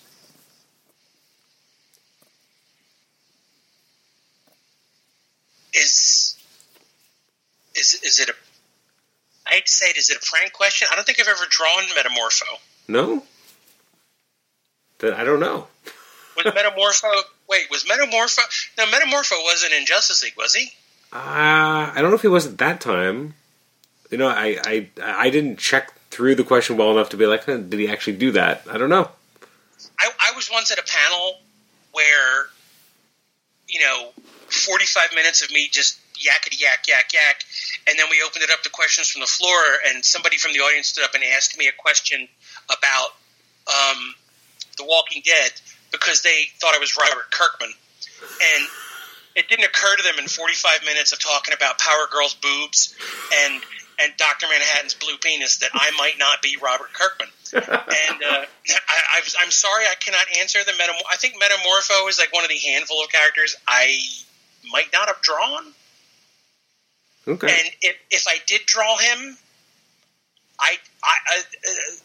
you know what? I'm going to give an answer just in case. I have a few gifts, more than a handful of curses, and one of them is I was not given eyebrows when I was ushered forth into the world. And I think I give characters strong eyebrows because I am lonely, sad, and resentful of my blank Whoopi Goldberg-like expression. That is a fantastic answer. Yeah, Yeah, just, you know what? This should be a feature of your podcast. Asking questions that have nothing to do with the person. And just say, just come up with an answer. Just pretend. Just pretend.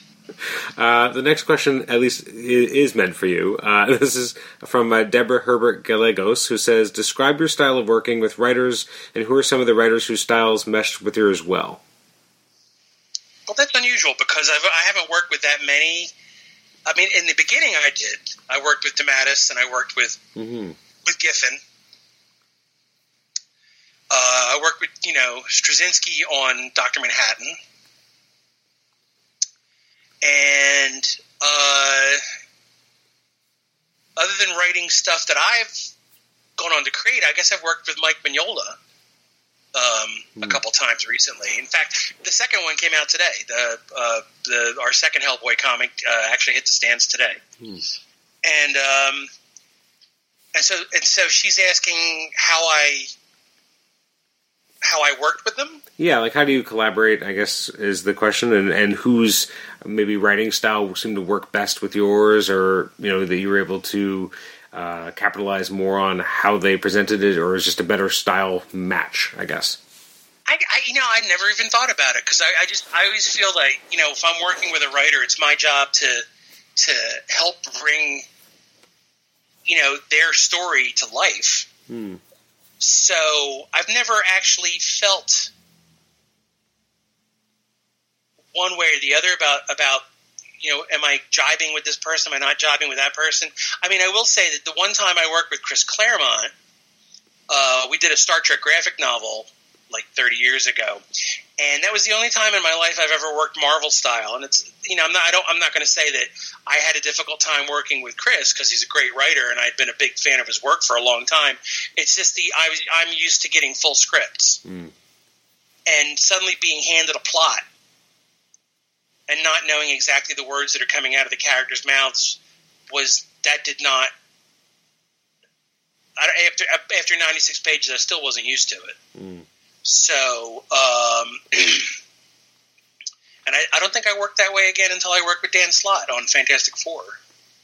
And at that point, when I worked with Dan on FF, I think that was only 2 years ago, I was just like, I'm just going to draw what I want.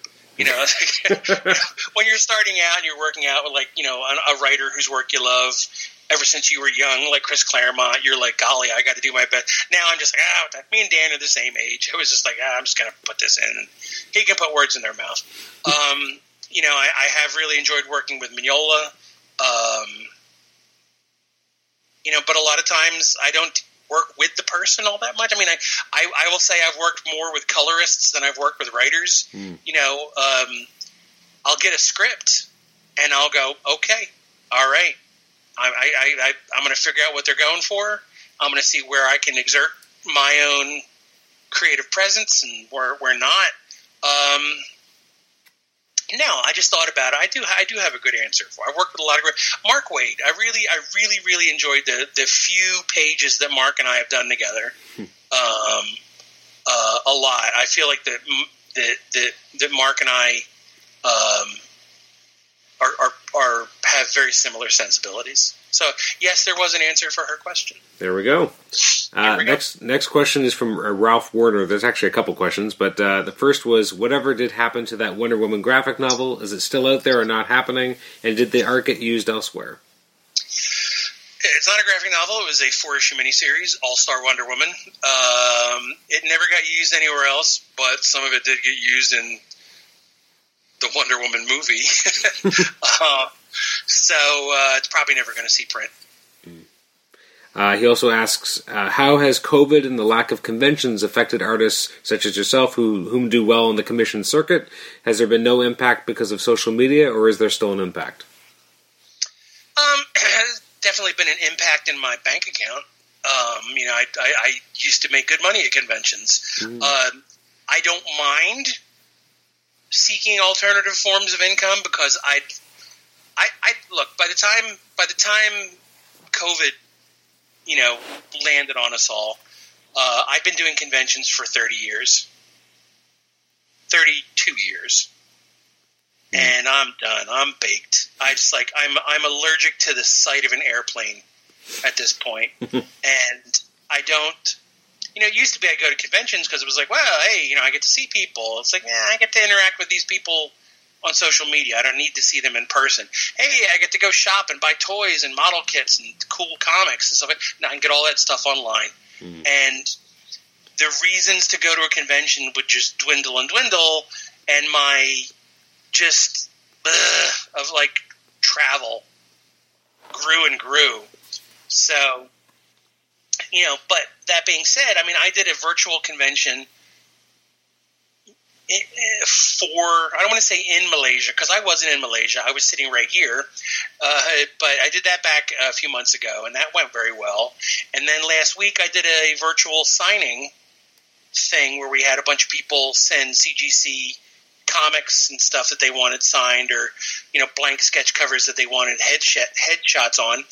2 people from CGC came over. We did it out back on my deck. We all wore masks. We stayed more than 6 feet apart. Lots of hand sanitizer. There's going to be a lot of bless you.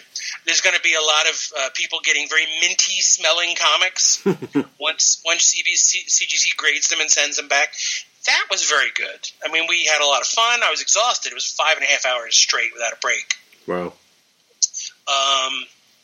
So maybe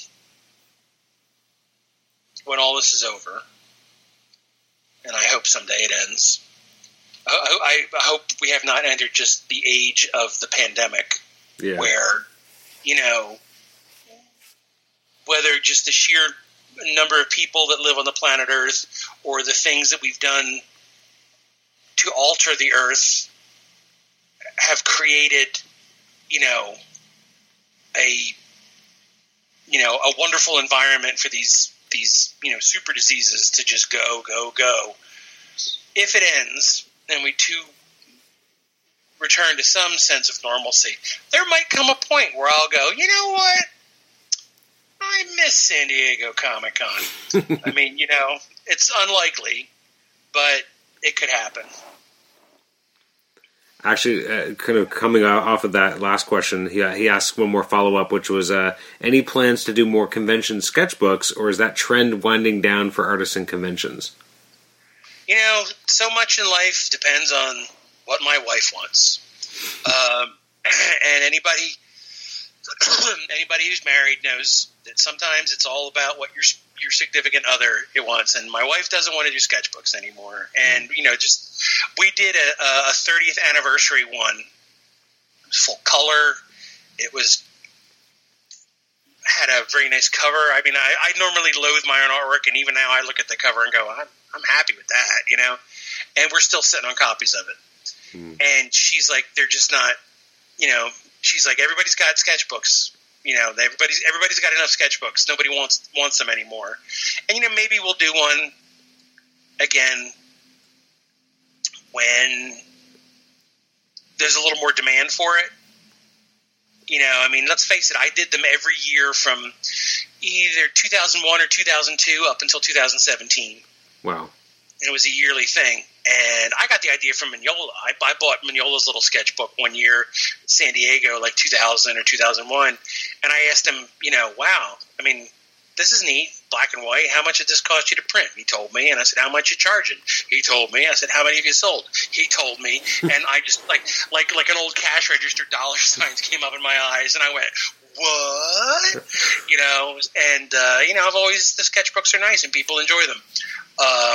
But, if the market's flooded or people are rubbing their bellies going, I have enough Adam Hughes artwork, there's probably other ways that we could be using our energies. I'm sure we will do another sketchbook at some point. Okay. I have 2 last listener questions. First, Joshua asks, who's your favorite female DC or Marvel character to draw? Oh, golly. It changes. I'm a fickle bunny. More often than not, I'm gonna lean on Catwoman. I love the fact that Selena is pretty, but she's also dangerous. But unlike a lot of other characters, you can get away with some serious I can get away with some serious humor with her. and it isn't at the character's expense. Also, when I draw her, she has short black hair, which is very easy to draw, and a lot of times she's wearing a entirely black costume with just her face peeking out of this like leather porthole. Mm-hmm. That's also easy to draw. And sometimes kids, when you get older, you got to stop drawing at the end of the day because your eyes give out, or you just can't sit in the chair any longer. And as I'm getting older, that's happening more and more. It used to be, I am here until this page is done. I am here until this cover is done. It's like, now it's like, I am here until my eyes, clock out and go, we'll see you upstairs. And all of a sudden I'm like blinking, I'm looking, I'm trying to focus on the page or my legs or my back starts to really, I've got a really comfortable chair too. I've got one of those Herman Miller Aeron chairs with the lumbar support. It's like, really, really saved my tailbone. And also, and I've mentioned this many times to their Twitter feed, and they've not responded. The Herman Miller Aeron chair is the best chair for farting through. It's got a mesh. It's not a solid thing. It's got a mesh weave, and like when you have to toot, I mean, it does not sit in your chair like an old bar rag. And it just goes and returns to the universe. And it's just like, I thought like I could get a promotional deal with Herman Miller, and they just did not respond to any of my tweets about how good their chairs are for farting.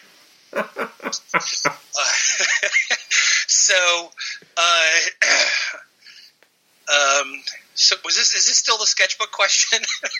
Am I still No, we moved on to favorite female DC or Marvel character, and the answer was Catwoman. Yeah, it was Catwoman, and I turned it into a story about farting into my chair. Like right now, I'm working on this Captain America story for Marvel, but I'm doing these Black Widow covers for Marvel, and when I'm working on these Black Widow covers, it feels like how I felt when I was working on Catwoman. And it just there's a similar sensibility to the characters and their costumes, and it just kind of reminds me that I should probably just spend the rest of my life drawing women in black latex, because it's apparently a niche industry that there is some small demand for. All right, last question, I promise. Oh, no. You ready? I suppose. This is from Curtis Finley, and he asks, how has digital ink and paint changed the way you approach your art, and is the process different? Oh, that's a good question. You can tell he's an artist and actually thinks this way, and I am a poor layman who does not always understand things. Oh, okay. I mean, it's a serious question, which, as you can tell, I'm not as fond of answering as I am about, say, farting. But there are a lot of people out there who work entirely digital, meaning that there's never a piece of paper involved in the process. They've got some sort of tablet, some sort of application, some sort of stylus, and they create the comic or the cover, whatever the artwork is, entirely in the digital realm. I have not gone that far yet. I'm amphibious. I'm half analog, half digital. I draw the artwork traditionally, pencil, paper, the usual old school style, scan it on my computer, get it into the digital realm, and then I color it digitally. And I know that with my eyesight, doing geezer things, that I'm probably going to end up drawing digitally at some point. I'm going to have to make that plunge just because I'm having trouble finding, the ability to see what I'm working on 100% clearly. I remember years ago, Brian Bolland, I visited him. Allison and I visited him and his wife in England, and he works completely digitally because of his eyesight. And if you've got a 27-inch screen and you can zoom you can compensate for your eyesight by having the computer zoom in a way that you can't get your eyes that close, your nose that close to the page. No pair of glasses will do this. That can really balance the scales, and you can buy yourself a few more years as a viable illustrator. So I haven't gone that far yet because my wife does not approve. Reason why she does not approve is my wife sells my original artwork. Oh, okay, gotcha. And there's no original artwork if you work digitally. So she wants us to hold on to the idea of there being physical original art for as long as she can. So that's a pretty fair reason. It's not bad. I mean, I'll argue with her on stuff that, on things I think I can win. She's like, "Oh my God, did you fart?" And I'll go, "Yes, it's a Herman Miller chair." I will stand by that. But things like, hey, if you get one of those tablets, we can kiss the art sales goodbye. And it's like, the art sales, we've got some home repairs that need doing. We've been in this house since 2009, and some stuff has crept up. And it's like, some art sales will help pay for that. And it's like, okay, I'm so lucky. I'm so fortunate, blessed, whatever word you want to use, that I have a special niche job in the world that enables me to sit there and go, hey, I'm very lucky. I get to work on characters that I like. I can't remember the last time that I was forced to take an assignment with a character that I know nothing about. May have been Metamorpho. I don't know. I get to draw characters that I like. Right now I'm doing this Captain America story, and I'm drawing Captain America, and I'm drawing the Invaders, I'm drawing Sergeant Fury and the Howling Commandos. I've always wanted to do World War II comics. That's so amazing, and I'm so fortunate. And, being able to sit there and go, we need to replace the front of our house, or we need to do this or that. It's like, okay, we have a way to make some extra money, and a lot of people don't have that, and I will never take it for granted. I'm very fortunate. Okay. Well, Adam, again, thank you so much. You've been more than generous with your time. It's been over 2 hours speaking with me tonight, so thank you so much. It's been really fascinating getting into your headspace, understanding more about your craft, and just how have approached it for so long. And so I am very appreciative. Thank you very much for taking part today. Adam, thank you for having me along, and thank you for putting up with me. I do ramble. But it's either you or the FedEx guy. I'm going to talk somebody's ear off during the pandemic. Absolutely. And thank you for having me. If you let me know where this will appear, I've got several social media outlets. I'll boost the signal and spread the word. Absolutely, I will let you know the minute it goes live. Thanks again. I really appreciate it. Thank you so much. Have a wonderful night. You too.